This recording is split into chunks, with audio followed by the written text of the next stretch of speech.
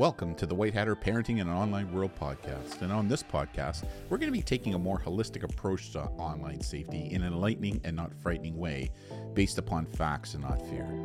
We will provide parents, caregivers, and educators with real-world examples, experiences, and evidence-based research that will help to keep our kids safer emotionally, psychologically, physically, and even socially when they're navigating today's online world. Let's get after it, shall we? Well, welcome everyone. Darren with the White Hatter team, and I'm excited to be your host. And on this podcast, we're going to be talking about social comparison, body image, and social media. An important topic, especially for teen girls, but also an issue for teen boys as well. As always, this episode is not about telling you how to parent your child because you're the parent, not us. This podcast episode is all about bringing to your attention what we see to be the best practices when it comes to parenting in the online world. Having presented over 560,000 preteens and teens from across Canada and the United States, there's no doubt that media in all its forms can have a significant emotional, psychological, physical, and social impact on some of our kids when it comes to body image and social comparison, especially young teen girls. In fact, in September 2021, the Wall Street Journal reported that they'd seen internally produced slides by Facebook that stated research they conducted found, and I quote, "We here at Facebook make body image issues worse for 1 in 3 teen girls, and 32% of teen girls said that when they felt bad about their bodies, Instagram made them feel worse," end quote. We also think it is important to recognize that this challenge applies no matter what the gender identity of the preteen or teen. However, the research does appear to show that its effects are greater with teens who identify as female, teen girls. Given the increase in social media use by teens, there is no doubt that people come to think of themselves in the way they believe others think of them, something psychologists have called reflective appraisal. It is clear from the research that identity can be directly attached to how others think about them. Parenting tip. Yes, social comparison is a natural process, but social media can sometimes skew what is real and what is not. It is important for parents to understand that during their preteen and teen years, body image concerns are real issues to our kids that we can't ignore or minimize. We parents need to be reflective. It was important to us as well when we were teens, but we didn't have the amplification of today's social media to worry about. Understanding this fact is important as a parent, and having discussions with your preteen and teen about this challenge is also extremely important in today's on-life world. The social media message of weight and body image? Thin is in. It is because of this fact that youth, especially those who identify as female, are very concerned about peer perception, especially when it comes to weight and how it can lead to negative social comparison and negative outcomes such as eating disorders.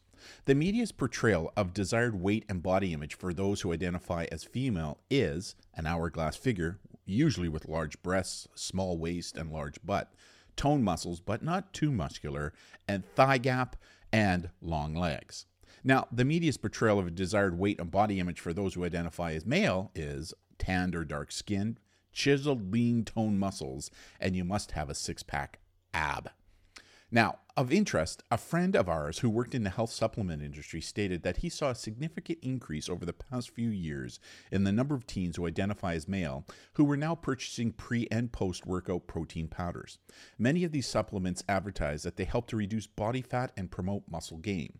Another growing concern, the use of steroids by teen males, not for athletic enhancement, but rather for body sculpting purposes, not understanding the medical dangers of doing so.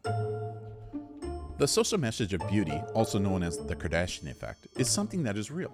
As Amanda Mosea, educational outreach manager for Media Girls, found in her research, female beauty is portrayed in media as having, and I quote, big eyes, small nose, big lips, small chin, strong cheekbones, dramatic eyebrows, blemish-free skin, scar-free skin, thick, shiny, and frizzy-free hair, end quote. Preteen and teen boys are also becoming more beauty conscious. In fact, there's been a significant increase in the skincare cosmetic industry that specifically targets those who identify as male with products such as facial scrubs, moisturizers, AHA peels, and facial oils, which are becoming more the norm.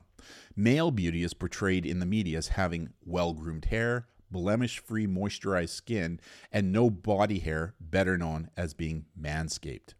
We know that toxic influences online can have significant negative effects on self-esteem, especially among young girls. This is an issue that we need to talk to our kids about, especially when we know, according to MediaSmarts, that 80% of 13 to 16-year-olds are more likely to buy a product from an online influencer. I've attached 2 great videos from Dove, best known for body soap and shampoo, to help get that conversation going with your child, and you can find them in the notes of this podcast.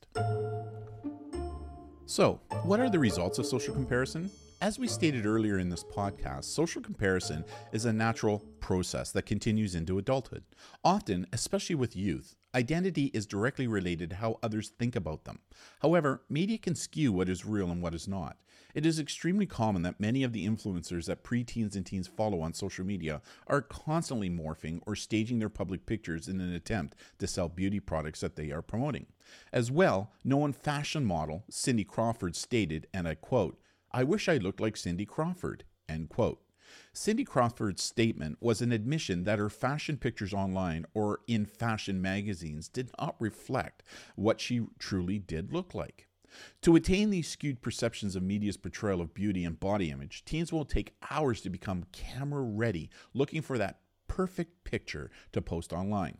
Often, pictures teens post will have been digitally altered, filtered so that they accentuate big eyes, small nose, big lips, small chin, dramatic eyebrows, blemish-free skin. The media ideals of beauty as mentioned earlier in this podcast. They will also digitally body sculpt pictures or pose in specific positions that enhance breast size, waist size, and body curves. I've attached a great YouTube video from music artist Steve Aoki called Pretender that also clearly demonstrates how pictures and videos may not be what they appear to be that you can watch together with your child, and we've posted that link in the notes of this podcast. Of greater concern, how young adults are now turning to cosmetic surgery enhancements to change their looks to meet social beauty ideals. In 2021 study called Effects of Social Media Use on Desire for Cosmetic Surgery Among Young Women, the researchers found, and I quote, "The results showed that viewing images of females who have undergone cosmetic enhancement affect young women's desires for cosmetic surgery, especially if they've spent a significant amount of time on social media, followed many accounts, and were less satisfied with their appearance," end quote. Again, having presented to over 560,000 teens from across Canada and the United States, anecdotally, we've seen that many teen girls between 14 to 16 are more focused on how they personally present or look online and what others think about them online, whereas teen boys are more focused about posting about what they are doing online. We found that this social comparison pulls the attention of young teen girls more so than the boys and places a lot of pressure on them as to how they are supposed to look and act based upon perceived social norms and expectations in their online world. However, the question is, who is dictating these social norms and expectations? Now, we have found that far too often online influencers and the hypersexualized media in all its forms are dictating online social norms and expectations on how teen girls should look and act, which can often increase insecurity about their body image and what they're doing or not doing in their online world. Unfortunately, because of these influencers and the hypersexualization that is pushed in the media they consume, some teen girls are now confronted with what they believe to be a binary choice when it comes to their use of social media. Being number one, conform to these push social media norms and expectations. Why? Because if you do, it will often garner more likes and more follows from peers and others. Or number two, not conform, which often leads to social invisibility and being ghosted or canceled online and offline by their peers. For a 14 to 16-year-old girl, this is really hard to do because they want to be socially accepted by their peers. Given that teens between the ages of 14 to 16 are developing their personal identity, the pressure to conform to meet perceived social norm expectations of what they're supposed to look like and how they're supposed to act is significant. This can lead to heightened anxiety, insecurity, and even depression, and should be something that parents, caregivers, and educators are alive to within this cohort of teens. Parenting tip: pre-internet, teen social norms and expectations were often dictated within a closed environment of a school's peer group. Yes, teen movies and TV also had some influences as well. However, today's teen faces a juggernaut that is called social media, something we never experienced when we were in middle school or high school, but yet a reality in today's online world. The message to our youth should be, you are the best you in the entire world, and don't let anyone else tell you differently. However, this is a tough message for some youth to take hold of when they are constantly being bombarded by influencers and the often hypersexualized media that they are not the best you, but they could be if you look like me, dress like me, act like me, dance like me, use this product like me, or take this pill or drug to lose weight like me, etc., etc., etc. Although we love social media and encourage preteens and teens to become good digital citizens, the increased use of social media can sometimes lead to problematic perceptions and behaviors when it comes to body image. As mentioned, the teen years are a time of heightened body image and social comparison concerns, especially for those who identify as female. But we're also seeing an uptake in this challenge with those who identify as male as well. In fact, in a 2022 article written by Charlotte Markey, a health psychologist professor and body image scientist, they stated, quote, "Boys, and many of us adults too, tend to think body image dissatisfaction only plagues girls. But research suggests otherwise. 75% of adolescent boys are dissatisfied with their bodies. Up to half of boys are using supplements such as protein powders during their teens, thinking it will boost their masculinity. And clearly boys are suffering, but they seem to be mostly suffering in silence," end quote. Peer feedback is important to teens, especially in the world of social media.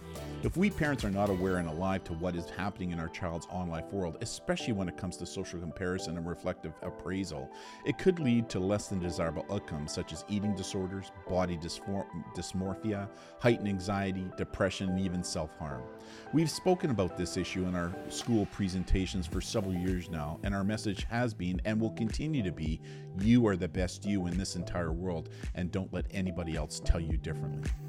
As we always say in all our parent and caregiver programs, be your child's best parent and not their best friend when it comes to their online world. There is a difference. However, to do this, parents and caregivers need to educate themselves as well, and this is what this podcast is all about. Remember, parents, you are not alone on this digital journey. We are here to help. And don't forget to check out our website at www.thewhitehatter.ca and our White Hatter Facebook page, where there's just a ton of free content to help all parents and caregivers when it comes to dealing with today's online world. As well, on our website, we outline all programs that we offer to schools, families, youth groups, and even businesses when it comes to social media safety and digital literacy. Stay strong, be that mentor and digital sheepdog. And from the White Hatter team, thank you for listening. And until our next podcast, have a great week, everybody. Bye now.